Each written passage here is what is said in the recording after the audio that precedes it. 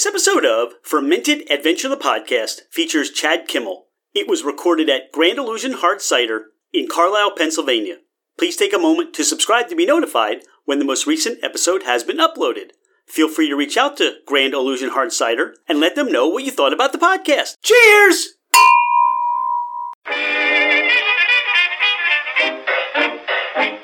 Hello, ladies and gentlemen, craft spirit enthusiasts, and those interested in the intoxicating world of craft distilleries, cideries, meaderies, wineries, and the occasional foray into breweries. It's Rich Shane, and welcome to Fermented Adventure, the podcast, where we bring you the fascinating people that are making the mash, fermenting, distilling, bottling, pouring, and delivering to you some of the finest libations in the world. Before we get started, here are a few housekeeping items. Thank you for bringing the podcast into wherever you are and whatever you're doing. We truly are grateful that you have chosen to listen and make us part of your day. It would mean the world to us if you left a 5-star review. This helps us climb in the rankings, and it makes it easier for others to find us. Don't hesitate to leave us your comments as well. If the podcast didn't meet your expectations, tell us why. We're always striving to improve. You can find us at fermentedadventure.com. We are on Instagram and Facebook as Fermented Adventure. Email us at fermentedadventure@gmail.com. All right, FA Nation, let's meet our guests. We're here at Grand Illusion Hard Cider Company. Is that right, Chad Kimmel? Grand Illusion Hard Cider Company? Absolutely. You are here. I'm looking at you. All right. I'm Rich Shane. Dawn Ranieri's here, and we're going to talk cider today. I'm excited. We're excited to sit down and talk to you. We met at Pour the Core. It was 2 years ago almost around this time at the Philadelphia Navy Yard, and we've been trying to set this up, and COVID and all that other stuff has happened. But welcome to the podcast. Thanks for having me. We're so happy to have you here, and we're going to talk, as we said, we're going to talk some cider today. Talk about how Grand Illusion got started. And I have to be honest with you, I've been humming the Styx song Grand Illusion on my head, and every time I think of your name, what's the connection and how did all this get started for you? Well, unfortunately, and I'll be honest, the connection wasn't with Styx, although I love the band and the music is great. I've always wanted to be a closet rock star, wannabe type of guy, but the ascension or the essential element of Grand Illusion as a brand came from being inspired by magic. That was really it. So were you a magician as a kid? Were you? No? I'm horrible at magic. I had to do it. I just love to watch it. Okay. There's certain things I just don't want to figure out myself. I'm just more amazed by. Do you have favorite magicians that you... Our house magician, Kyle Purnell, Monday nights here from 6 to 8 p.m. We have a house magician who does table magic. And he makes Mondays, which is your down day. We made it become like big day. Because people just come in. It's huge for families and kids. What I hear you say is he makes people up here because they show up here. Oh, yeah, they come here for him. Yeah. He has a following. I mean, literally. There was a point at which in our history we looked at, because we're paying Kyle and should because of his skill sets, but I'm like, you know what? Maybe we should cancel Magic Mondays. And we toyed with that idea for a while. And then all of a sudden, I forget, it was one of my staff members came up and they're like, you don't understand. People come here every week for him.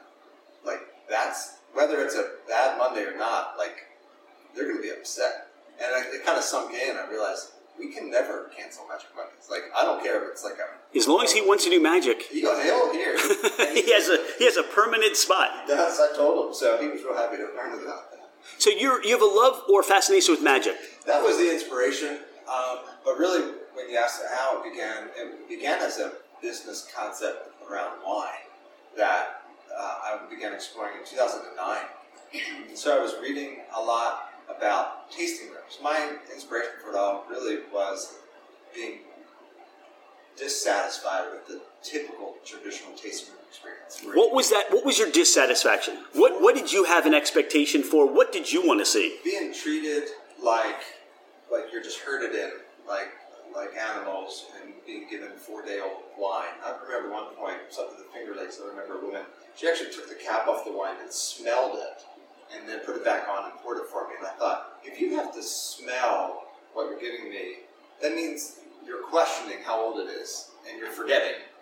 And I'm like, even if you're charging me $5, I understand, but like that's not cool, And so it became, like, to me, it was like, I want to do something with wine that was like beer, right? I wanted to make I wanted to sell wine like beer. That's essentially it. Okay. Branded, merchandise, the whole superior experience, the whole thing. And so I just, put the pedal to the floor and was just looking, reading and talking and visiting.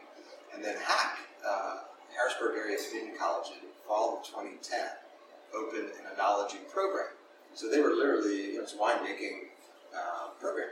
So I just happened to be on sabbatical for a research project at the time, and I had some time. So I'm at home, and I learned of this program, and at the last minute, really, I kind of reached out, I'm like, can I join? Like, can I take classes? And found out I could, and did. So I took 2 classes. One was a chemistry class, which kicked my butt. But I ended up doing well, because I just told myself, you have to. Like, you can't do poorly in this. And then one was like a one-on-one type of appreciation. So you were expecting, we're just going to get there and we're going to take grapes and we're going to press them and ferment them, and they're like, no, Chad, that's not how it works here. And that's it. You go with open eyes, and you kind of get woken up.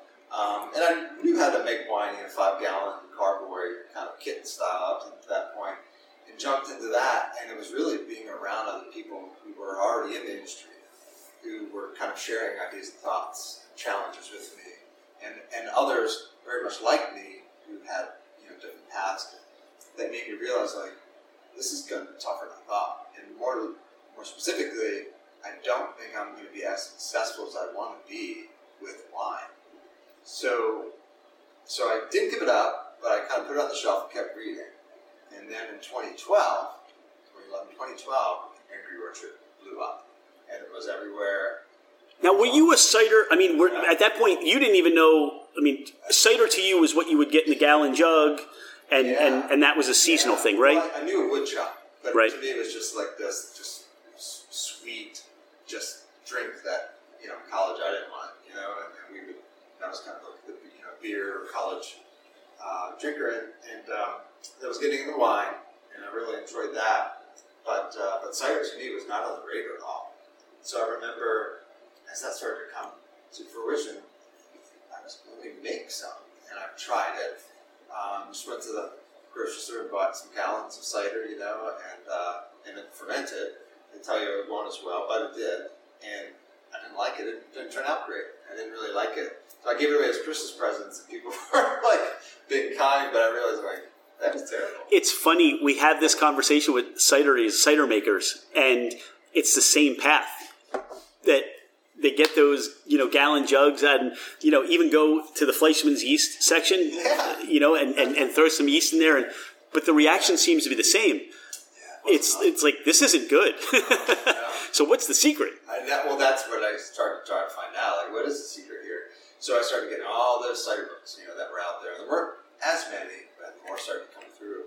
And so, I'm in it, reading, and just at that time, Penn State Extension, which is housed in Big Belt at Gettysburg here, but throughout the state of PA, started capitalizing on this growth, started holding cider workshops for orchardists, like Ben Wank. Right. People who were doing with Plowman cider. Plowman, who were doing it. Here you have these apples, you can't sell these ugly things, people don't want, they're whatever it is, and here's a market, and for that. But so I was the minority in the room. I was the oddball out. I wasn't wearing the boots and I had clean shoes on. You were a city slicker. Yeah, I'm like with my book bag, and people were wondering, who the hell is he? So, but I went to everything, and soon I noticed there was a sea change. There were more people like me and less people like Ben, right? And then they started to realize that Carla Snyder. If you haven't talked with her, she'd probably be a good person. I don't know where she's plugged in anymore with cider, but she started this whole cider kind of growth thing in PA. And I started talking with her because I wasn't getting what I wanted. And I was like, hey, we need to, after these presentations, like, have people network. Like, I'm going to talk to people. Because as soon as it ends, everyone runs to their car. So she started to do some of that. And then she realized like, hey, there's a lot of legal questions. So she started incorporating some part of an attorney who specialized in it. Yeah, because when you're talking at that time, 2012, 2013, the regulations and laws pertaining to cideries really had not been adopted, and for understanding from talking to from talking to Original 13 on the last podcast, there's some more legislation working its way to give you as cideries more autonomy and more definition as to what you can and can't do and some of the support you're going to get. Yeah. But back then, literally, you say, hey, I want to open a cidery, and they're looking at you going, a winery, a brewery, what? You were like wine stepchild. Yeah. You know? And I think that's still, in essence, how it is a little bit right now. It still is. It's gotten better, but we still are. We're just, you work within the rules you have. But so I went to everything and consumed as much as I could, branched out, and then slowly those started to slow down. 2015 was like a big year for those. And those started to slow down, but I kept going. And so I had already kind of networked with a number of people. John from Original 13, Sir Charles being one of them, and really began to kind of think more about cider as the concept. But always having this contract model in mind, and I'm going to explore that today with you because I'm different from really everyone else almost in the ways in which we do what we do. And because I have a full-time job, right? I'm a college professor, I have a family, kids, sports, and I could not open a full-time production facility. It's a whole separate thing, a whole separate business. And I knew what my limitations were. So essentially I wanted to, and I was exploring this with wine, so I thought, well, I'll apply it to cider. Let me get cider made from someone else with my recipes. So it's almost like what distillers are doing today with MGP. They're saying, hey, this is the mash bill I want to do. Yeah. This is the recipe I want to use. You bring it to me, and it's still yours. Yeah. It's like, hey, look, I don't make a cake, but I can have a baker make a cake. More wineries do it than you think. Big ones, big California ones. It's called virtual brands, virtual wine, and it's huge. A lot of people don't talk about it. You go to the shelf and you see all these beautiful bottles. You go, oh wow! You envision this romanticized vineyard and people. No, man, like it's just a marketing agency running, a show. They're making great wine. They're selling great wine. It's just the business for them. So I wanted to adopt some of those principles of that model because I knew I just couldn't do the production side, keeping all those plates in the air. So I just kind of kept reading and writing and talking and getting as many answers as I could, and slowly this kind of was put together, essentially. I had to work a lot of those legal things out, because I really went down that contract line legally, and that costs a lot of money, because not a lot of people are doing it, and I need a lot of answers, and attorneys are $450 an hour, so... And you needed those answers fast, right? I did, yeah, so that started adding up. One point I remember I sat with a liquor law attorney, and I knew more than she did. And I was so angry because I knew I was going to get the bill. I had to pay this. But it taught me a lesson, right? It taught me, okay, don't go to someone unless you know they know more than you. I think to that point, what you're saying is you kind of have to feel them out. Yeah. And at that time, again, the landscape, there wasn't a lot of knowledge. There wasn't a lot of experience. And you're almost one of those pioneers in the industry. You're teaching other people, and I'm sure you're doing that today. Yeah. So you kind of had this model where you want to be like this tap house, tasting room kind of a style of cidery, and I guess it's winery. You have some wines too, because there's when you drive up, you see winery and cidery on the outside. Wine and cider. So in many ways, it was like a wine and cider bar. Yeah. I like to have a wine bar atmosphere. That's really what I wanted to do, but then do it with cider as well. We sell wines from other PA wineries. We have 2 wines that are under our name. Could get to a contract model. But we do wine. We have 5 beers on draft 2, 14 ciders, and 1 mead line. So we're just trying to promote. At the very beginning, we were all about promoting the best of Pennsylvania. That's all. That's what we do.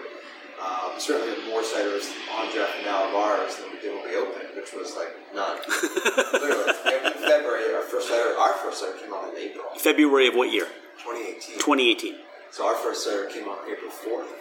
So we just celebrated your 3rd anniversary. Yeah. And we'll talk a little bit about COVID and how that's impacted you. Because it's almost like this is maybe your 2nd anniversary. You kind of take it back a year. Yeah, no, we missed a year. A lost you. But so I'm always about building our brand on the backs of other brands. I'm not. We're not a silo here. Our goal is to promote everybody.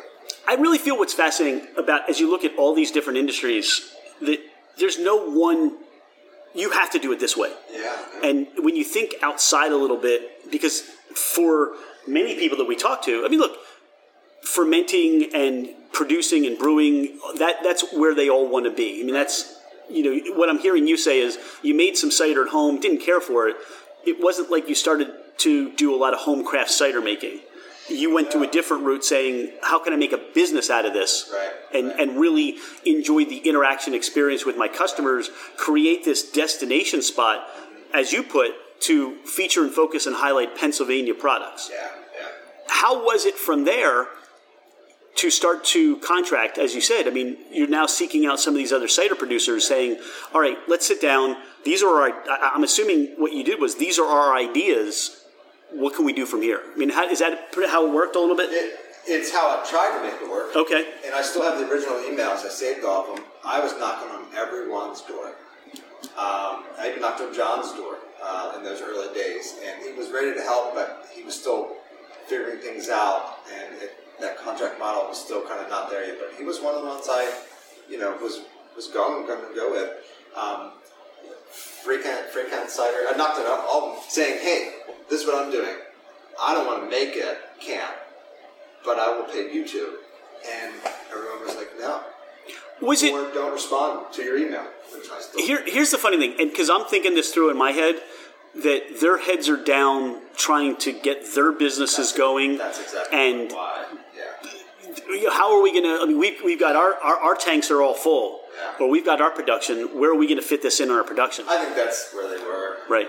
I had a little lead here or there, but they just weren't great. It just that was it. The climate at the time, their challenges and pressures of where they were in their business. So I had to at some point pull the trigger and go, okay, I'm going to open up my own 10-barrel system on site. And I was planning to do that and did it. Like, it's still there. I had IBCs. I had a big, beautiful bright tank, $4,000 brand new, beautiful pump. Didn't get pull trigger and hoses and clamps and all that stuff, but I had it all in place and was ready to do it. And then when we opened in February, it was like a kaboom. We were on fire, and I just thought, my sabbatical's over. I'm going back to work. How am I going to do this? I'm like, it's not going to work. So I started looking for cider makers. Hard to find. They weren't there for a 10-barrel system.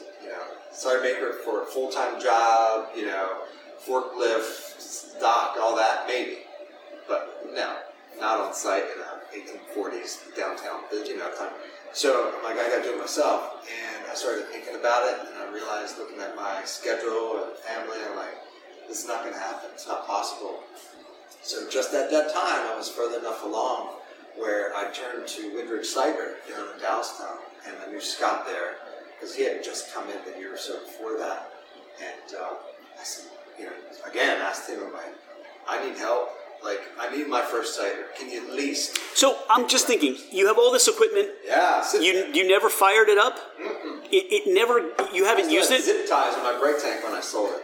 It was sitting... I'm like thinking, it's like almost, to some people, you got the Ferrari sitting in the back garage, but you never drive it. You don't even own a key to it. I tried giving keys to people, and... They didn't want it. They didn't want it, or they wanted a lot of money for little work, and I was like, this is not how it's supposed to work. So now you sold it all? Oh, yes, I sold all of it. Okay. Yeah. I'm sure there was a market there. Now you had people maybe clamoring for the brand new, never used... Okay. Fast.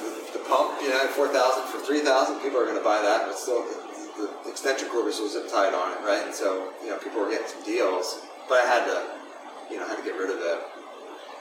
But you did find somebody that now you could contract with. I went to Scott there at Windridge, and I'm like, just help me with my first cider. Because I had the recipes. I had been making cider in the basement and doing festivals and stuff, so I had like my first 3 or 4 ciders ready in terms of extrapolate them out from 5 gallon to 930. But I was ready to go. I'm like, just help me with the first one, man. I'm like, I just got to get one on draft. I'm just underwater right now. And so he turned to the owner again, because I had knocked on the door before, and they were like, hey, we'll do this for you. Because I think the timing was right for them. legally and everything. We kind of figured it out. So that's what we did. And, Blue Illusion, our first blueberry lavender cider came on, and they realized, like, wow, contracting is lucrative. It's the way now, that's interesting. So Blue Illusion was the first one. Yeah. It wasn't, let's say, a simple base cider. You went for flavor. You had more of an extravagant idea of what you wanted to do. It's all about what we're doing here. Like, I just wanted to make this as big of a show as I possibly could. Nothing about me. I'm 40-some years old, I had a kid, family, career, going strong. I didn't want to come out bootstrapping and starting small and just shove kegs to a little festival. I'm like, I want to come out and make it look like we've been in business for 15 years and just blow it up. You're the guy that says, I never really liked running and I don't want to run, but I just signed up for a marathon. Yeah, that's it. That's what I'm going to do. Yeah. Yeah. Oh, you have to start running. Right? Just with what I leveraged to make this happen in terms of resources and loans, you got to come out the gates on fire. And that's what I want. And that was my original intention way on. So it was all about doing as much homework as I could to come out of the gate, running. And so we came out with Blueberry Lavender, and it started out as something I had been making myself for festivals and so forth. But I have a friend down in Colorado who runs something very similar. It's St. Vrain Cidery, and they had all ciders from Colorado, including theirs, draft. And we were going back and forth. He was, Dan Daugherty, was a huge help with me with this, back and forth. So I said, Dan, what's your biggest selling cider on draft right now? And he's like, it's a blueberry lavender cider. I'm like, wow. He's like, it's not ours. Like, someone in STEM or someone else made it in Colorado. He's like, but people love it. I'm like, cool. I'm going to figure it out. So I figure lavender out. Yeah, you can't see this on the podcast, but your face just lit up. Whatever that connection was or whatever he said. And I kind of connected to this. A chef goes out and they go on vacation.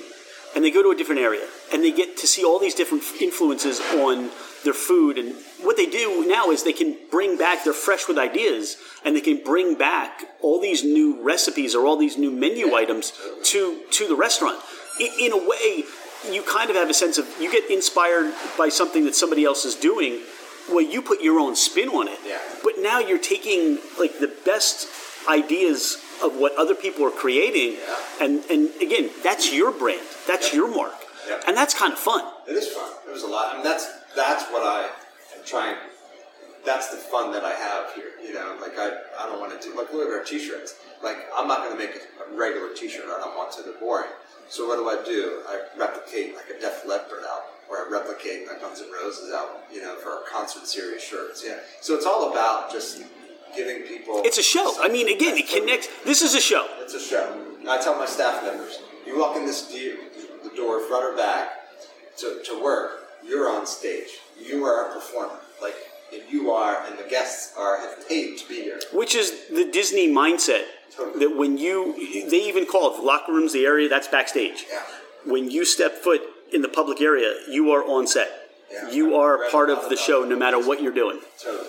That's it. I'm glad you brought it up, because that, in many ways, is I'm striving to do as much of that as I can, given where we are in our resources.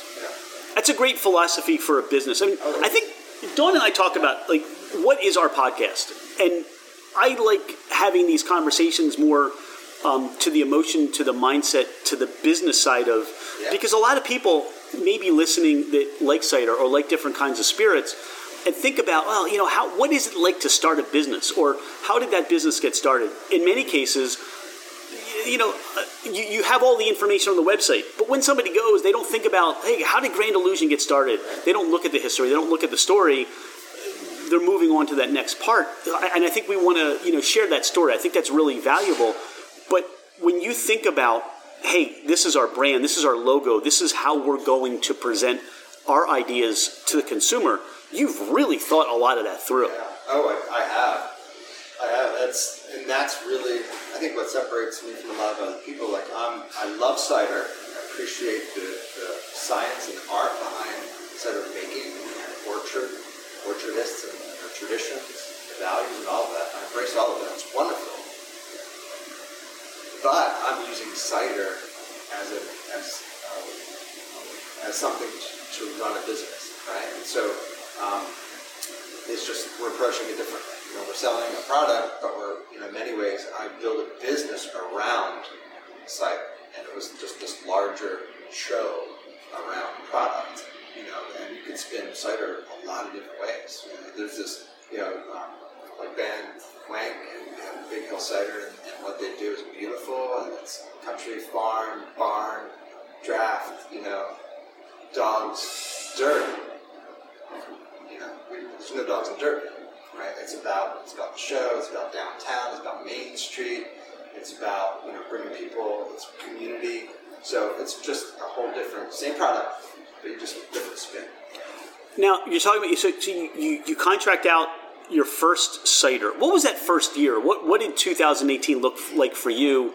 You're still visiting festivals, and you're still getting the word out as far as your product. It was just a year of a lot of growth and a lot of little fires, So we're figuring out the restaurant, and I've worked as a server myself, but I never owned a restaurant. I'm not in the restaurant family. So from the POS to staff to training and to creating a restaurant inside an old building and knowing where best places to have servers stationed, all of that was so I hired in the beginning a general manager consultant just to help me design, create a menu, something that would work with the resources we have back there, and also then hire a GM, someone to help manage the staff, because I didn't want to be that wear all those hats, because I knew once you spread yourself thin, you're not going to be as successful. You need to find people who dedicate themselves to important parts of the puzzle. And so it was, 2018 was just a year of growth and of change and development, finding ourselves, finding our groove.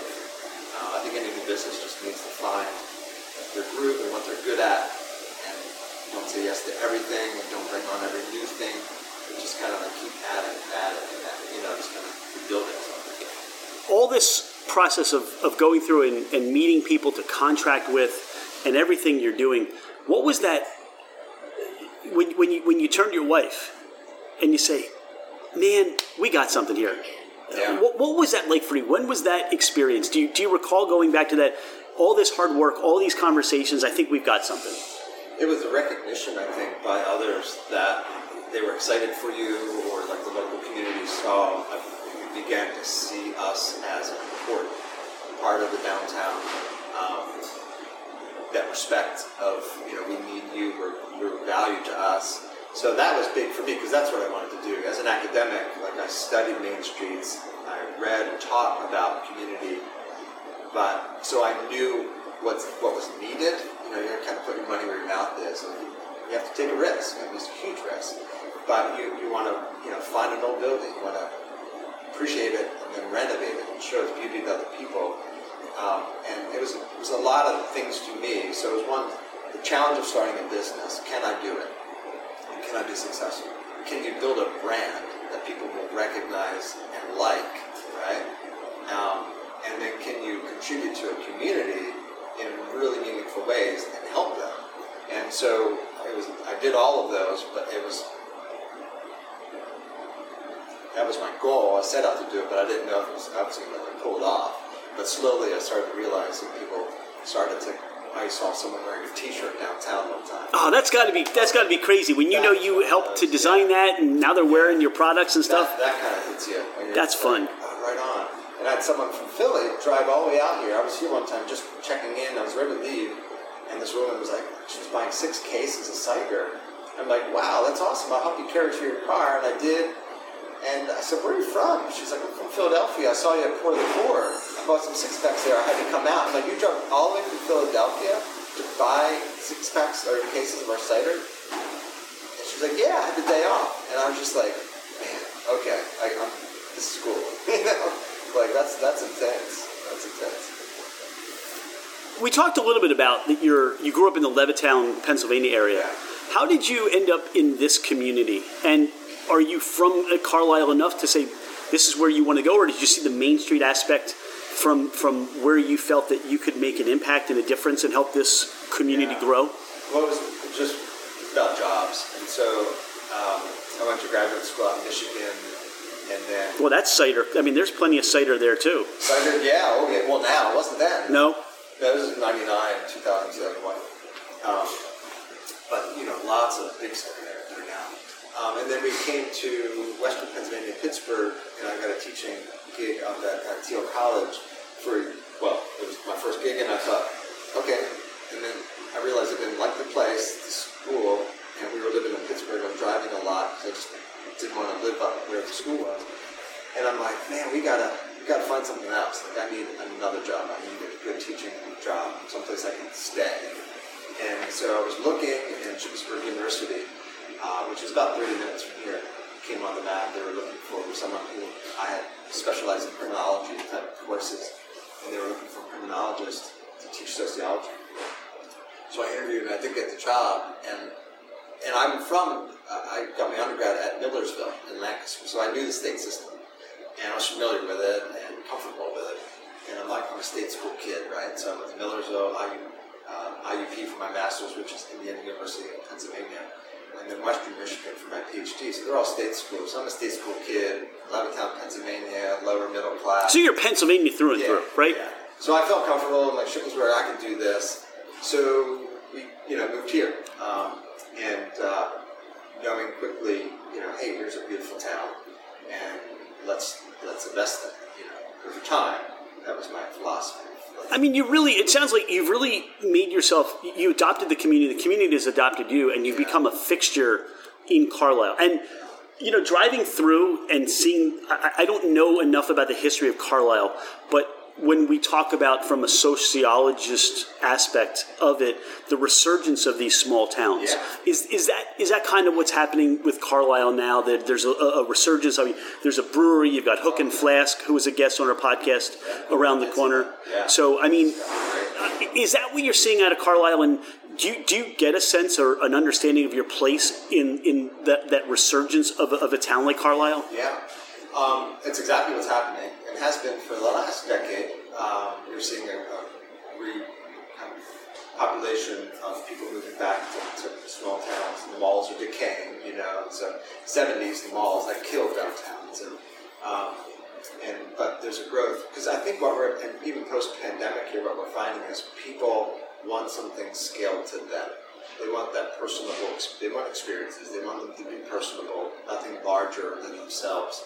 And they're finding the romance again in downtowns. The downtowns, we've always been here. These towns have always been here. And they provide a place, a sense of place for people. And so we're finding that now. The vacancy rate here is incredibly low. Businesses are just knocking on every door to come in, and there's more and more businesses. I'm on the Downtown Carlisle Association, and there's just, even over the next couple of months, there's a great opening today of a high-end sneaker store. And I'm just like, that's awesome. I think that, and to your point, I'm glad to hear something like that, because from I guess when you say, post-pandemic or pandemic world, what we see sometimes in the media or what we perceive is, all these businesses are going out of business. Now, some may, and let's face it, that happened pre-pandemic because of just circumstances. But what I'm hearing you say is that there are businesses opening up, there are businesses that are doing well, businesses like you, and we'll talk about how, you've come out and through COVID and everything else. But there's this perception, and what you're telling me is a town like Carlisle, come to Carlisle because there's a lot of opportunity here. No, I was surprised. I thought the pandemic would just flatten a lot, and it has. But in many ways, what I'm seeing, and that's relative to industries. But I'm in the restaurant industry, and I'm quite new. I'm just 3 years, 3 years old. It really it thinned. I'm trying to be respectful. It thinned people maybe who were already on the line anyway. Right. Here's what strong. Dawn and I were talking on the way here just about some of our conversations we're having, and how COVID helped people to either pivot and get better, or they just got out of their own way. I mean, it was just the day in, day out grind of just having enough in the cash register or receivables to keep the business open. And they were, I don't know if I want to do this anymore, but it was the only thing they had. And then COVID hits, and somebody's like, you know what? it's probably not. This is a sign to say I need to find something else to do. I'm sure it was a very hard decision, but that probably made it easier than it would have been without COVID. Yeah. Blueberry lavender was your first one. Yeah. Why don't we try some cider? Let's talk about your perspective on cider, and because you have a whole different idea of what you've been doing, and I'd love to share that with the public. And let's talk some cider. Awesome, Chad. All right, we've got 4 samples here. Let's go through each one of them. Which one should we start with? Well, let's start with our first one, Blue Illusion, which was the first cider we brought on. Okay. Number 1 on your truck. Now, this was something this is something, as you said, you started brewing at home, right? Yeah. How were you sourcing the ingredients at the time? Well, my first run was, I think I just went to the beer supply store and bought like your can of blueberry puree. And then lavender was the big hunt. And I went to the farmer's market. There was a lady who had some lavender things. I said, I need to buy lavender. And she said, do you know anything about lavender? I said, it smells great. She's like, well, there's English and there's French. French, she's like, you do with soaps. It's very fragrant. But you cannot cook or eat it. But English you can. I'm like, all right, I'll get some English, She's like, that's a great look. But what she could have said, I have lavender. She could have given you just lavender, right? And then you cook with it, and then what happens? It would have been a horrible, horrible experience. Horrible to drink, I'm sure. So, then I got the English, but it was like, how much to use? And so it was trial and error. At some point, my first time was, and I use it like hopping, you dry hopping. So put it in a bag. And first time was too long. I was like, because it gets bitter and bad. And so I found that sweet spot. So, it's all about sweet spots. If you're adding flavor, sometimes it's too much. It's all about the sweet spot. So on the nose, what stands out is you get a balance. It's not blueberry. It's not lavender. It's blueberry lavender. Everybody plays well with each other on the nose. You still get you're drinking a cider. Yeah. You still get apple, the Christmas or the orchard smell in the apple. Yeah. It's a really nice balanced harmony of everything playing together. So you really dialed that in well. That's it. And I'm glad you noted that because I've always been about the balance. So in the very beginning, it was, I don't want to lose any flavor. And it's hard to, I can say that, and I'm sure a purist will come in and go, you took the apple far away, And so, I can't please every audience, but what I didn't want to provide was just fruit juice, at the expense of the apple. So I wanted everything to be present, but I didn't want to lose the apple, and I try hard to keep it. On the flavor, you do get that blueberry forward. Yeah. What comes next is more the apple juice, and then the herb, the floral notes of the lavender sit with you. And then it dries out to where you're getting like that apple skin finish to it. Now, for this, what I really enjoyed, and as you're talking through it, this took me right back to Pour the Core. Because Dawn and I remember this was one of our favorite ciders that we had at Pour the Core. Yeah, I know that. Yes, and it's still one of my favorite ciders. Now, consistency is hard, right? So, and I'm not making it, right? So it's my recipe. But as you know, with a lot of other breweries, from batch to batch, it might be a little different. And the apples are different. So we have to say you can't start from the same point all the time. And I remember we had a run where, because I know this cider, I love it, and when I poured it, I was like, what happened? There was just tubes of... So in the beginning times when you were trying to get that formula, that recipe dialed in, what happened from this little smaller recipe you were doing, and now it's gotten bigger? Yeah, when you extrapolate it, things when you just have larger sizes of something, you go from a couple ounces of a lab to a couple pounds when you're dry hopping, and if it's not submerged as long properly, if it floated the bag and it wasn't weighted down, you're still running the same timeline, but you didn't get the same flavor out of it.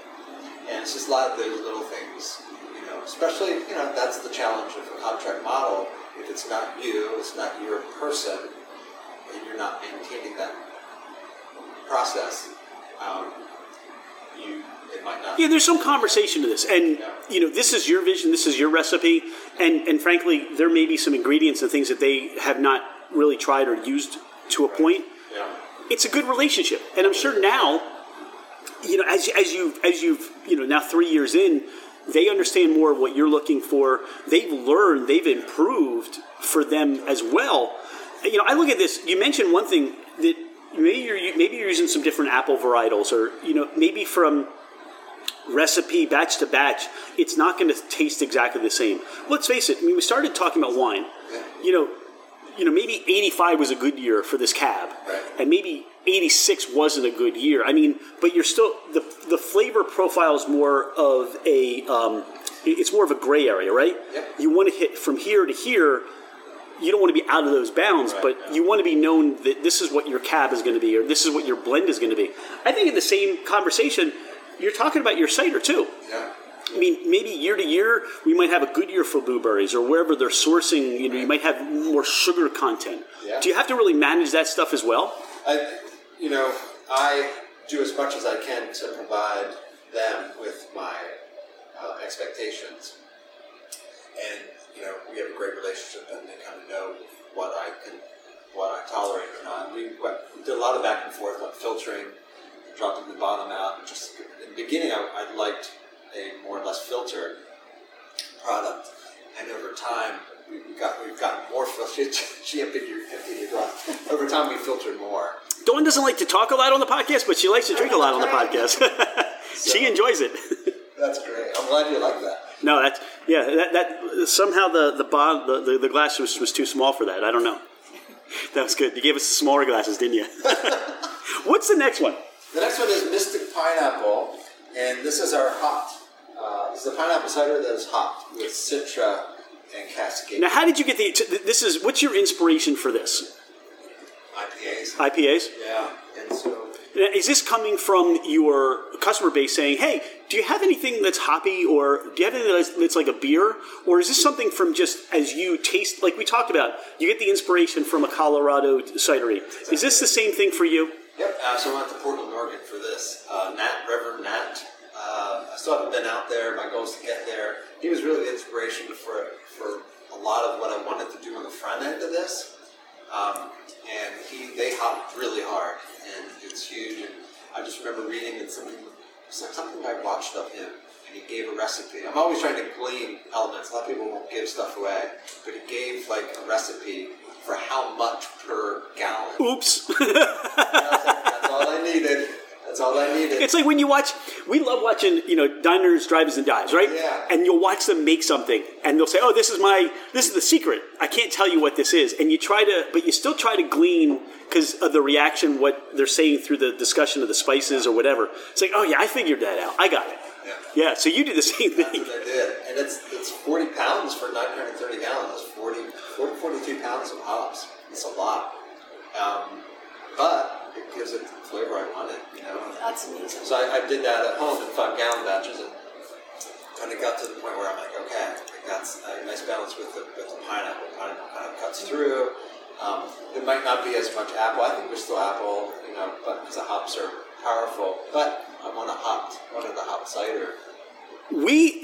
Dawn and I can share. I mean, if you asked us our favorite beers, IPAs are probably on the lower end. Okay. Because of just the overall, a lot of them are just, I'm going to punch you in the face with hops, and there's like this bitterness that comes. I mean, it's just not what we enjoy. Yeah.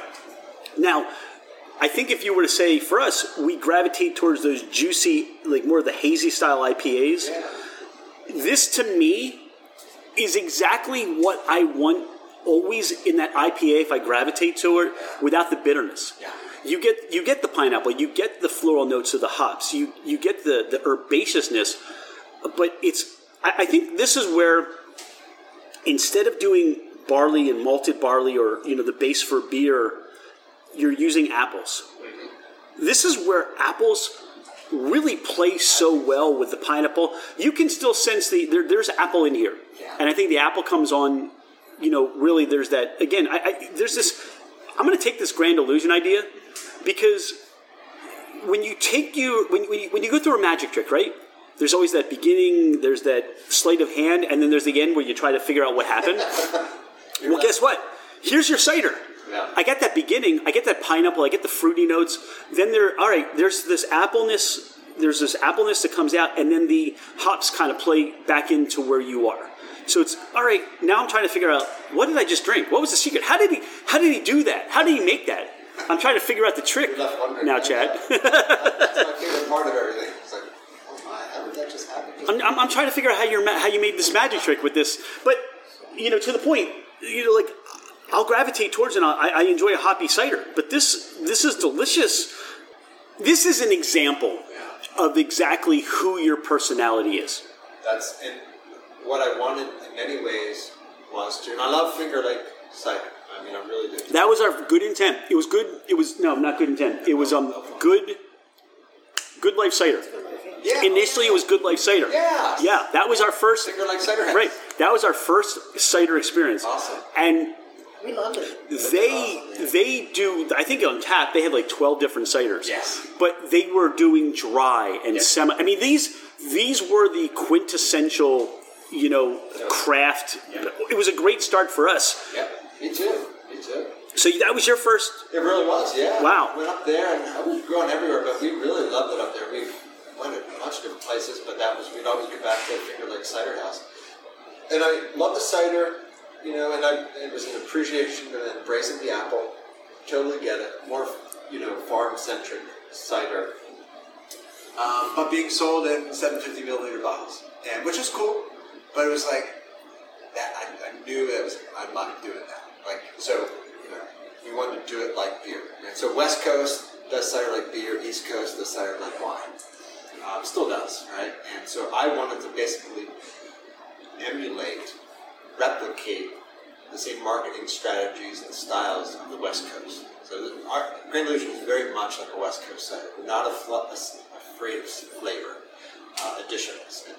And we don't want to do anything too crazy. But for some, lavender might be pretty wild, to add to a cider, but I didn't think so. So that's kind of, but you hit it right on the head. That's where we are. So we're not afraid of flavor, and we didn't want to kind of like create that typical traditional East Coast farm style cider product. We wanted to kind of treat it as more like a beer marketing, branding type of thing. There's so many ways I can go with this, but let's talk about it over the next cider. Sure. So the next one is Hocus Hibiscus. Hocus Hibiscus. Yeah. Now, how do you go through the process of naming your ciders?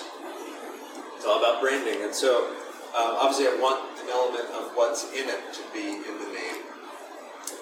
Try very hard, and I also want an element of magic to be in the name too. Just part of the brand. Try to keep it consistent, keep it fun. It adds to how you can shape the label itself and the vision that you have for what you want the cider to look like in the can, in terms of the guest, the customer holding it. So this was our summer cider 2 summers ago, I think, and it just was a hit, and we just kept it as one of the flagships. So I wanted to do something with strawberry. I wanted some kind of lemonade-y thing, some lemon, but then I needed something else. So strawberry, lemon was like, okay, I needed something else. Right? Blueberry, lavender, peach, ginger. I needed something. We're always about at least 2 things. So we have 3 things in this. So it was strawberry, lemon, and then it was like hibiscus. We were out at, my wife and I went to the American Cider Association. Was that in Denver, in Colorado? We did the Chicago one. Okay. And I think we tasted the hibiscus cider there, and really liked it. Again, this is where you get these influences, these inspirations from what other people are doing. Yeah, sure. Yeah, we're not creating anything. We're not reinventing. But you're putting your own stamp on it. You're making your own personality of that, which is fine. Because look, if I go have a cheesecake, or a cheesesteak, I now can make my own the way I would want to do that. Yeah, well, So we weren't out to recreate something entirely new. Just bring some things that work together nicely together. So we brought hibiscus in, and again, it was all about like how much hibiscus leaves do you use? What? And educate me, because I'm tasting this. I get the strawberry. It's like this faint, but there's still the apple that comes through there. But where's the? I guess for me, I just want to educate me or tell me where that hibiscus or what I should be tasting on the hibiscus. I think the hibiscus in this particular production run now is in the middle. Okay. I get this kind of dry, bitter drop after the strawberry kind of hits you. I see that. You're right. Your mouth just kind of like, yeah. That's where the hibiscus notes come in. This is almost like being a conductor, isn't it? Yeah. Like you're now pointing at the oboe. Right. I mean, or the bassoon. It totally is. It totally is. Because, and like I used the word consistency before, this, I don't know what number run this is from the very beginning, but our very first run was not a failure. Actually, it turned out to be really good, but we couldn't replicate it. I go down, so without giving too much away. No, don't tell us how you do the trick. Just tell us how to, So I was, sleight of hand. I'm physically part of the whole blending process because I no longer are making it. I'm not making anything in my basement. So any new ciders, I just go down and I'm like, here's what I got. So I sit there for half the day by myself with the base ciders and my extracts or my my purees, and I create it in like the way you're doing your hands. I'm watching you do like the mad scientist thing. 100 milliliters, like little pipettes or pipette, and then I write it all down. I'm like, I think I have it, and I'm like, you extrapolate. Let's do the math, when can I expect it? One of those type of things. When does the truck show up? That sounds like a fun day. Oh, it's fun. Yeah. You get back in your car, and like, man, I'm kind of pretty drunk. One sip at a time. You've been there for 4 hours, just drinking, throwing out samples. But at the end, it was too much lemon, and I got the call. And he's like, "I think it's too much lemon." I'm like, "What?" I'm like, "Do not do anything with it. I'll be right there." And I come down, and it was way too much lemon. So so I'm like, "We got to dump. So we got to dump 100 gallons and add it back in regular cider, fermented cider." Tasted it, and I'm like, "Well, we need more of this." And then so at that point, the paper was gone, the recipe's gone, and it was just like, let's salvage 1,000 gallons. And we did, and ended up being crazy good, but we couldn't replicate it. We tried on number 2. Yeah, because as you said, the paper's gone. Well, yeah, when you add, I wasn't going to do exactly what we did. I wasn't going to make this and then dump 100 gallons and then do. So, I don't want to waste money. And so the second round wasn't the same, but it was the best we could get. But I think we're closer now to that. Well, that's part of the problem. Again, what I find is, and we have this, and I don't, like, if you listen to the podcast regularly, I don't want to sound like a broken record, but I think what you have to do is you have to give those producers, whether it's breweries or cideries or whatever, time to mature. And sometimes you may try something that, this is our first release of this, but understand if you didn't particularly care for it, it wasn't your favorite, you go back to that, and you may find that the third batch or the fourth batch, man, this may now become your favorite, but don't write them off. No. Or don't say, we have that, like, we'll talk about breweries that just opened, or, again, for you, I mean, I'm sure that people came in here that maybe were not familiar with cider. Like, it's okay. I mean, but you were still getting your feet under you. You were still figuring stuff out. Like you said, hey, we did our first batch and it was okay. We couldn't replicate it. But now, this is exactly what your vision was. Now, we did the previous podcast with John at Original 13 and John and Petra. And they've got me thinking about, how you can make a really nice cocktail out of cider. Yeah. And I don't know if that's something you do here. We have a few, and they're like a seasonal. So we're just ending our winter and bringing in our kind of spring, summer. So what are some of the cocktails you're making out of the ciders you're doing? They do a Blue Hito. A Blue Hito. So you add a little mint to there, a little spritz to it? Huge. It's a big popular one. And they have a pineapple upside down cake with Mystic pineapple. And so the flavors work. Apple just works so well with a lot of things. It's a very, I forget the word I used to use when I talk about it. It accepts other things. It's very friendly. If cider, hard cider, was a person. If you were a bird, what would you be? No, but because I got the birds up there too. And owls are always in. So if you're a person, what kind of cider would you be? You'd be a very friendly person. Okay. And you get along with a lot of people. Okay. And that's what Apple does. It gets along with a lot of other things. I'll tell you. I mean, when the first reaction to this, because I'm really enjoying just the different flavor notes of this, the lemon, the strawberry, you get a little hibiscus, and I appreciate you pointing that out where that is. I'm thinking adding gin to this. Oh my gosh! With the botanicals, and you get a little bit of that gin forward, even the juniper, but like a nice American style gin. Even if you took that and you reduced that down a little bit and made more of a syrup to it, that is awesome. That would be. So you're taking something and now you're just amplifying it and creating something. And so I didn't, like I said, John and Petra have a mindset now because we really didn't talk about how the cocktail program could work with ciders, because most cideries we go to, it's just the tap and you do cider. But wow, you now just amplified that to a whole different level. And we don't do enough with it in terms of cocktails. That might be a direction that we can look into pursuing. I'm certainly not opposed to it. I just wanted to keep. It comes back to that whole bar style scene. I wanted to create something that worked for people and families. I didn't want to be Chuck E. Cheese, but I also didn't want to be a bar. Like even when people say, "How's your bar going?" My friends, I'm like, I don't own a bar. I own a cider. I own a cider tap room, wine and cider bar.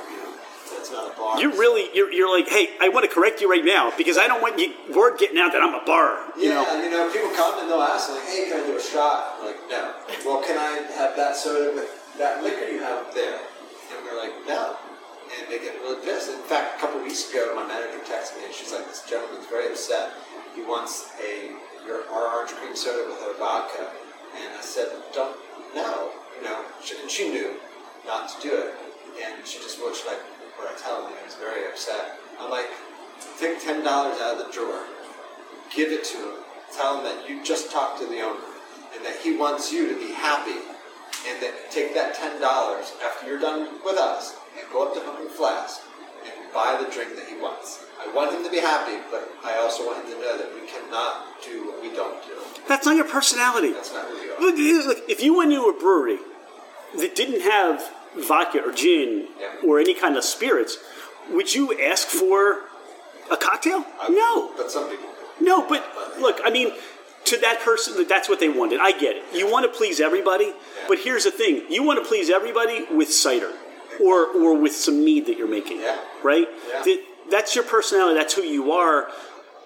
Let's face it. You may have a couple or a group of people to come in and say, you know what, I'm more of a beer drinker. I've never really had cider. Maybe it's not their thing. So maybe it's just not their thing today. But maybe some of these things that you introduce to them will become their thing. And I think that's to what you're doing. You're introducing, I mean, even for 3 years, I'm sure you still have people that have never really had cider versus, let's say, Angry Orchard or Woodchuck or something like that. And now you're giving them a whole different personality to what they may never have had before. Yeah, so cider education is very important. In fact, Grand Illusion was the 8th cider certified tap room in America. We were number 8. So at one point in time, don't hold that now because we've had turnover, but at one point, 100% of the front of house staff had passed the exam with a 96% or higher from the National Cider Association of America. So we had, through the TV here, webcam podcasting with Michelle and someone from Seattle Cider, I forget what her name was. We had a book. I made a book up based on their slides, and I test our own staff, and then that prepped them to take the exam. So we take it very seriously, and I wanted to establish that credibility. It's like, hey, we do cider, but we're not just selling it. These people know something about it. I think this goes back to your education background. Yeah. And I think this goes back to the idea and the vision that you want to have in this tap room, that when you're in front of the guest, you want to educate, you want to inform, you really want to be an example for the whole industry. Oh, yeah. And that's going to bring people back, right? Yeah. you can have that experience, and let's face it, I mean, look, not everybody's going to have a great day. Not, you get that text message, I'm breaking up with you, or, you get that bad news, and you're not always going to be on in front of the customer or the consumer, but you really want to emphasize that, hey, you're going to have the cider education, you're going to know for that person in front of you really how to give them the best experience possible, right? Yeah, exactly. I mean, that goes from your branding to your shirts, to your logo, to your names, and all that stuff together. And anything I did, I always wanted to come out just doing it the best we could. Right? So even for our pop-up tent, it's a beautifully branded, bright, nice, pretty purple. Yeah, we thought it was a hookah lounge. I didn't know what the heck. It's like, it could be. I know. It would definitely pass this one. But that's exactly it. It's all about the impression. What impression I'm giving to people. And there's a constant need to create new, too, because people want some, what's new here, because they keep coming back, and want them to keep coming back. All right, I'm coming back. What's the next, what's the pour you've got? Our winter cider, so this will be coming offline soon, because So what you're saying is we're having it, and if people show up, you may not get it. We might not, no, because it's not winter. Right, but come back then next year for winter. We might come back in the summer as our cranberry orange cider, but that's essentially what our winter cider is. So this was a special bottled, so we have it on draft, but we don't sell it in the can. We actually sell it in the bottle. I'll give you one when you leave, because we have a bit left and I'd like you to have it. Well, thank you. It's a pretty bottle. So guess what, podcast listeners, we have a bottle. So if you would like to come to visit us, we'll share what they don't have anymore. I wanted to do something at Christmas, something that people could buy, something we didn't have. We hadn't done anything with cranberry or orange. To me, that kind of screams holiday, table. So, and I had bought like 1,000 these beautiful flat black 7 milliliter champagne bottles, in Canada. And I only made one run with them by hand our first year, and they're sitting in our basement. I'm like, oh my God, I need to use these. So now you're opening them up in your... Well, I went and, I need to make another run and use these. So I think we did about 300 some gallons. We made 30 cases of this, and we're selling them, throughout the holidays, and even now. And so it was just something nice, something different that someone could, take to a holiday party. It was a beautiful bottle, a different label, handwritten type of thing. And, so it became, just something nice we have, and people are enjoying it in draft. On this, there's a lot of apple forward to me, and you get like the essence of orange and cranberry. More orange, you get the cranberry. You get the cranberry on the mouthfeel, on the taste than more so than I think you get in the nose, because I don't know how much you're going to get from the cranberry on the nose. Yeah. I think this tastes more like a sparkling wine, like a dry. I want to say champagne or a prosecco, like a dry. Yeah. There's really that. So for the holidays, as you talk about, this is something that if you have people that want to try something different, that's just not a wine or a sparkling wine. Like this is a cellar. I think when you talk about delivering this in a bottle, I think that's the right vehicle for this. You're creating a different impression, a different idea. That this is something maybe more of a celebratory, bring people together kind of a thing. I agree. I'm glad you pointed that out, because that wasn't my intention. Certainly the bottle, the style, and the packaging. But as a cider, it ended up being a different cider than I wanted it to be. But it's better than what I first envisioned. It's just the blending process. I think we were putting in cranberry, and then the orange just kind of in some ways took over a little bit. And it ended up being good.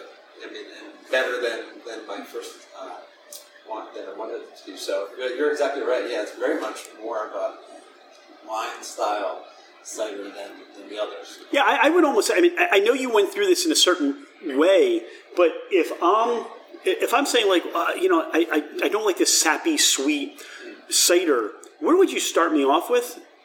This would be, not to take away from what other varietals you have or expressions you have, but this to me is a good gateway to say, look, this is the creativity of cider. this is what you're going to find, where you're going to see the apple expression, the apple personality, but then you've got this citrus, the orange notes that come out, and the cranberry to me kind of brings. It's not like, if I think of cranberry, I think of like cranberry sauce, but that's not what you're getting with the cranberry on here. It's almost like this dry floral note that comes out of the cranberry more than anything else to me. Yeah, that's a good observation. And this is delicious. And now there's none left. So, and again, sorry. Next year, if we tried it, it would be different. But here's the point, and this is what we get to do and share your story. Yeah. Grand Illusion Cider, Carlisle, Pennsylvania. This is something that when you come here, you got 6 opportunities on a flight to try.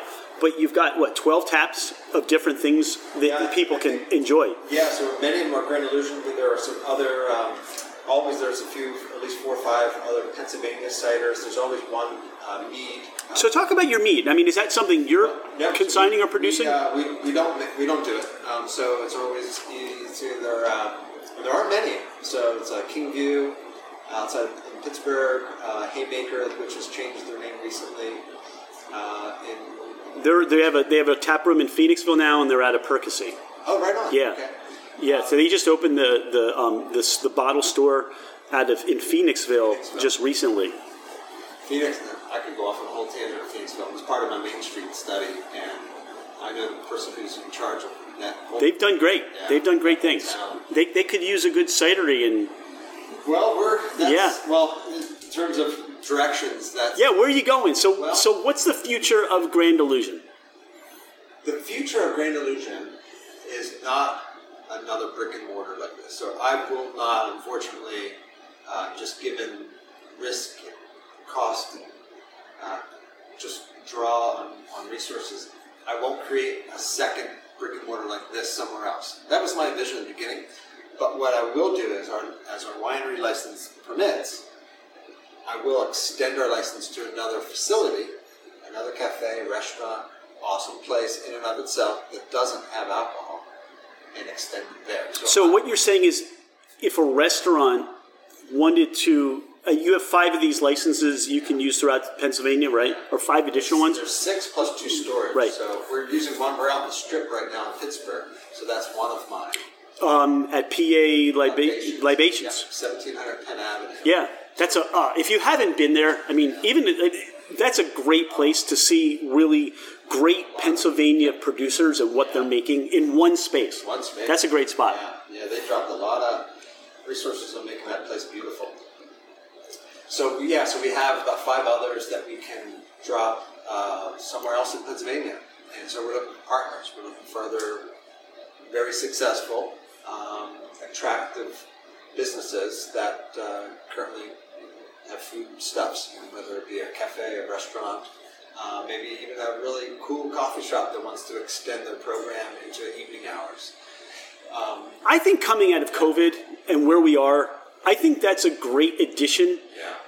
It's a revenue source for people. Yep. It's a conversation source. Yeah. And I think we're out of more of the Philadelphia area. Yeah. So areas like Ambler, which is now becoming a really strong beer scene, which has, I believe, Stone and Key Cellars has a presence there now. Like Phoenixville doesn't have a cidery, so there are plenty of opportunities there. I mean, you now have me thinking of Main Street USA and some of these up and coming areas like Ardmore, Pennsylvania, near us. Yeah. A couple of Tired Hands is there. Okay. And I don't want to mess that up. And now I'm going to get yelled at on the podcast if I said the wrong one. But so there are some great opportunities there to add your personality, to add something a little bit different that would be there. Yeah, it helps them. This is where coming up and you got the creative juices flowing. So this is the future for Grand Illusion, though. I think it's the future for a lot of craft alcohol producers. There's just a lot of risk, getting a downtown building, whether you're building it or renovating it, and then putting everything. I know what I went into this, and it took a lot out of me, and I just wouldn't be able to do that again. And if, say I'm up in State College, well, it's 2 hours away, and how can I manage that? So there's a whole other management team. Yeah. So really, you're going to take the kegs. You'll bring them down. You'll help them set up the tap system. You'll help promote. You'll help them with the point of sale stuff and education stuff, the shirts and all that stuff. I think it's a great model. Like here's what's exciting for us, Chad, that we get to talk to people, and everybody has a different way of doing this. Everybody has a different idea of what they believe is going to be successful for them, right? Exactly. Yeah. That's awesome. Creativity. This is your idea. This is your baby. We're here 3 years into it. And as far as COVID, how has that affected your business a little bit? How has that affected what you're doing?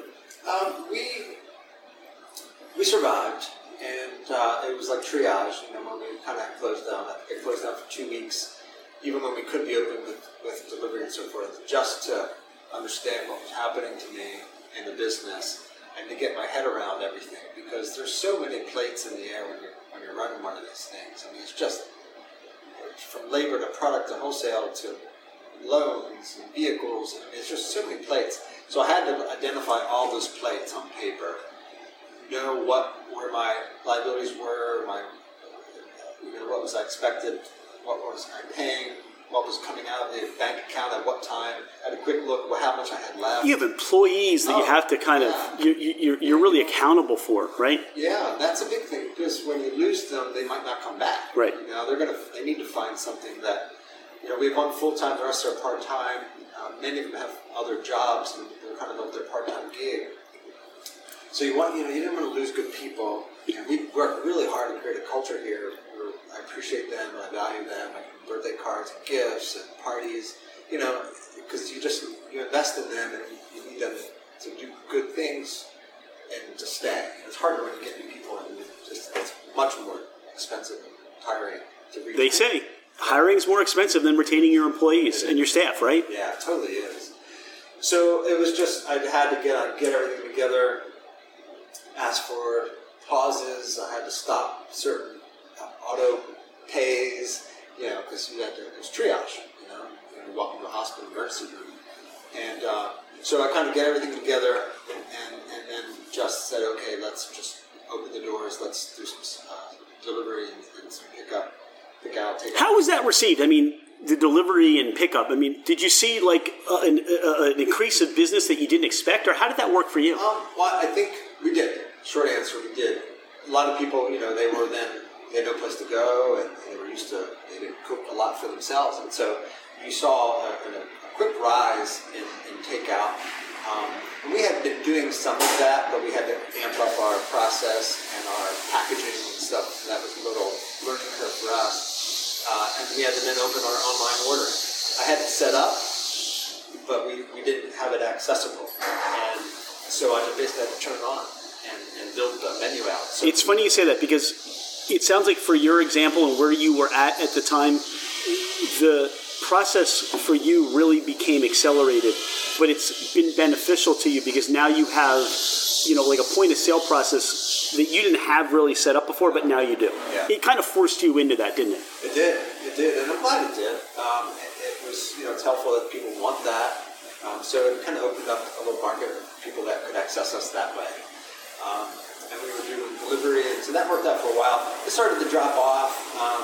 I did a crazy gift card sale where I needed some influx of cash quick, just to protect as a buffer against anything coming up. So I was selling gift cards, like $1,000 gift card for $500, and it brought in within over 2 weeks a good amount of money that I could say, okay. I missed that post somewhere in social media. You can't keep that going for a long my time. God! How did I miss that? $1,000 worth of the cider products for $500? I tell you what, man. That's a great offering. People out there who are still ordering a lot of stuff from us through that program. They got a big gift card out of that, but it helped us, and the people who invested that in us, and that's an investment. Were some of our most loyal fans. You make that point. They're investing in you, and they want to see you succeed and stay open because of the integral. You talked about how and what you mean to the Carlisle community in this Main Street, and that really is important. And I think as people rallied around a lot of these businesses, in the beginning, it was almost like the conversation. We need a couple weeks to flatten the curve, whatever that meant. And then it's almost like, well, now we need another. And people started to look and say, well, where's my favorite place going to be? Or how do I make sure my favorite place? We've had that conversation. Yeah. Like, we checked in with a lot of, businesses. How are you doing? Yeah. How can we help you? I mean, a lot of them had the same conversation. Buy gift cards. Yep. Make sure you're, stop by, buy a bottle, buy a 4-pack, buy a 6-pack. That's going to help us. But in the end, the vision is, oh my God, we want to make sure we can come back, get back to the bar, and really enjoy that experience that you set up here. As we talked about in the beginning, Magic Mondays. Yeah. We want to make sure we have this place where we can come and enjoy those Magic Mondays and your brunch on Sundays and stuff like that. So when people come here now, I mean, with Pennsylvania and now the different abilities with expansion, I guess, of minimum occupancy regulations, what can people expect when they come to Grand Illusion now? Or what will they expect in the future? Yeah, so we continue to create more interesting seating options. We just brought in 4 booths for the second floor that have transformed that whole second floor, at least the front room, and created a lot of privacy for people. So the back seats are 5 feet tall. We got the biggest back seats I could. And you rent them by the hour? Yeah. These are like little boats, they're big. And so people really enjoy them. Unfortunately, they're staying longer in them. That's what I'm saying. So table turns are down. Got a lot of intimacy there. You get a couple ciders going on. But, turn the lights down. And that came through a grant from the Pennsylvania, from Main Street USA, that I received. 31. Only 31 in the United States received the grant, and we were one of them. That's awesome. So, so we can provide a lot of different seating options and creative experiences. And so we have Magic Mondays. We have a lot of. We're trying to get our murder mysteries back. We were doing those every month. Our theater troupe, they're slow to warm up. There's some older people in the group, so COVID has kind of put a pause on that. But we're coming back with something. We're going to call it Drunk History. And so one of our actors is going to be performing Drunk History soon, until we can get the murder mysteries. That sounds like a lot of fun. Yeah, so we're always trying to, there's... And you have live music? Things like that. So, there's always something happening. There's always something fun and entertaining. Our music is always interesting. We're very family friendly, from the owls, in terms of decorations, to coloring sheets, to a kid's menu. Again, not Chuck E. Cheese, right? We don't want to be one. They're dangerous to go to if you want Chuck E. Cheese. They were cool back in my day. And look, I mean, for the attorneys on board right now, we love Chuck E. Cheese, and in fact, I think Chad would say if you want to start selling their cider there, they'd be more than happy to. You'll have like a little rat set up. I mean, whatever that is. I'm sorry. I always love the pizza. Pizza we go here with our cider. Right. But we have kid seats, changing station in the bathroom. So yeah, we're just trying to kind of create an awesome, fun, aesthetically pleasing atmosphere, mystical, interesting for everyone. From the top hats on the bar lights to our newly introducing soon Hypnotron. You'll see it on the way out. He's in the case on the wall at the door. He's a steampunk machine straight out of the United Kingdom, bought by my mother as a Christmas gift for Grand Illusion, and he is released on Mondays from 6 to 8 p.m. by our house magician, and it tells you the true identity of yourself. The true identity. Yeah. If you have to stare into the spinning wheel and the lights blink, if the lights change, it reveals who you really are. Okay. Hypnotron. All right, that sounds really fun. And now, here's what I want to do. I want to do that before cider and after cider, because see who I become after cider or enjoying your ciders. Chad, is there anything we haven't talked about on the podcast today? Anything you want people to know about Grand Illusion or? So one thing I'm doing. So again, I have my academic hat where I teach, and I'm a grant writer, and I've been pretty successful at writing grants for Grand Illusion and the academic side in terms of doing research projects. What I've been able to pull off here at Grand Illusion has given me a lot of marketable skill sets and understandings of how just this works. And so I've packaged all of that, my academic and my personal and my business experiences, into a new business, a side activity for me and it's called Run It Like a Rock Star. Run it like a rock star. Because you could say, oh, did you open a business consulting service? Sure, but is it going to be like Kimmel Incorporated with a beautiful little tree? Or no. Run it like a rock star. Like, blow it up, right? So if we're into a pandemic, do you slow down? Do you pump the brakes? No. You accelerate the curve. You punch it, right? This is the time to throw stuff onto the fire. And that's what I've always been about from the very beginning. Do it, but do it, cautiously, but with doing your homework. Don't just kind of waste resources, time, and money. But do your homework.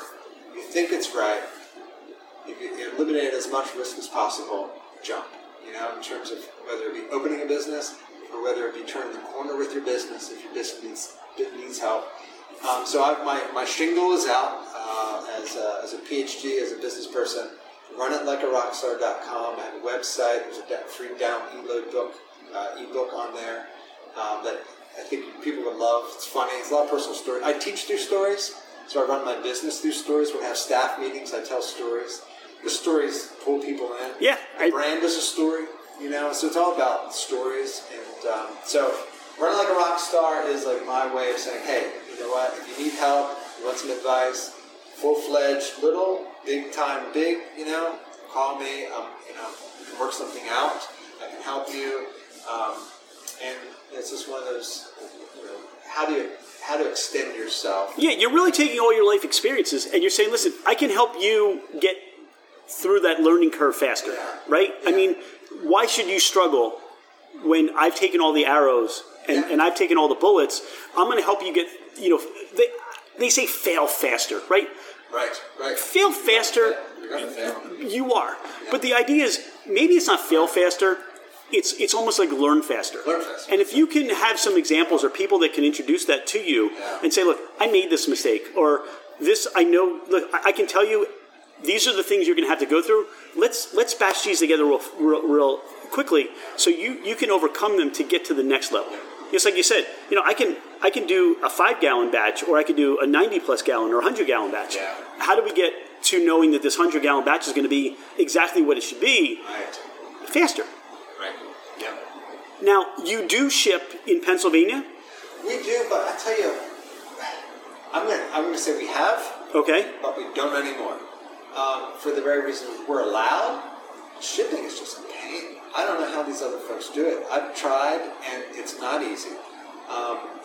So if people are listening to the podcast and they say, wow, I live in Pittsburgh, or I live in the Pennsylvania area, and I want to get a hold of your ciders, besides coming to Carlisle, how would they be able to get a hold of your ciders? In Pittsburgh, go to 1700 Penn Avenue. Okay, because at PA Libations. PA Libations. But outside of that, we do distribute. So I do have a wholesale side of things. I have a driver and a van and a storage location. And so we're up into Reading, we're out into Lancaster, we're down in New York. I think I dropped off a place or two in Hagerstown. We were just starting to build that out. We're down in Chambersburg. So we're not up yet up in State College. But, the wholesale side, it's all about scale and how much the stuff's going to cost you to make and what your profit margin is. And I think at the end of the day, I'm letting a little bit behind the green curtain here, Wizard of Oz. At the end of the day, I'm just not making enough. It's not, the wholesale's not where it is for us. I know it's self-distribution, so I'm not going through, essentially the wholesale people wanted everything we were taking in more. What's really important, I think the most important aspect of what you just said is, look, come here. Come to Carlisle, spend the day, because there are a lot of other great businesses. Spend a couple hours here at Grand Illusion. You're going to get some amazing food. We didn't even talk about that. You have a great menu here, great food that really, plays well with your cider. But come and spend the day and then become, like we have, just a new friend of Grand Illusion Cider. Experience the downtown, and that's really where the Run Like a Rockstar was really geared toward Main Street. And what you want to do is come here, because you've mentioned a couple places, but we have a distillery, 4 breweries, a cider, and a beautiful downtown. This is a pretty cool place. We're not far from Gettysburg, and so there's a tourism attraction there too. And let's not forget, you've got quite a number of car shows in Carlisle. That really, there's a lot to do here. Yeah, and I didn't even mention, and I'll very quickly plug, that we're building a third floor escape room, 2 rooms. Here? Yeah, here. So it'll be open, I would say, within the next 2.5. So what you win if you escape is more cider. It's like, hang out, go up, get lost, get locked in, and come back. And then come back down. So, we're always doing something, and that becomes a whole branch, but I won't get into it. But, we had a 3rd floor that wasn't being used.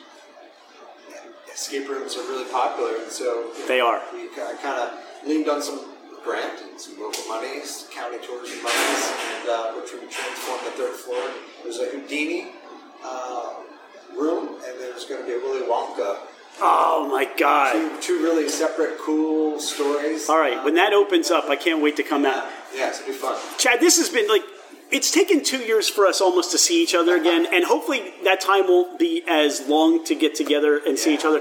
Because really, we didn't get a chance to sit down when we were at Pour the Core. No. I'm so glad we did it today. Grand Illusion, the cider you're making, amazing. Continue what you're doing, and you're definitely a gem to downtown Carlisle. And this is exactly what you want to put on your list of places to go, of ciders you want to try. Thank you so much for your time today. This has been awesome. I appreciate the time. Appreciate coming in. Nice to see you both. No, this has been great. Thanks, Chad. Yep.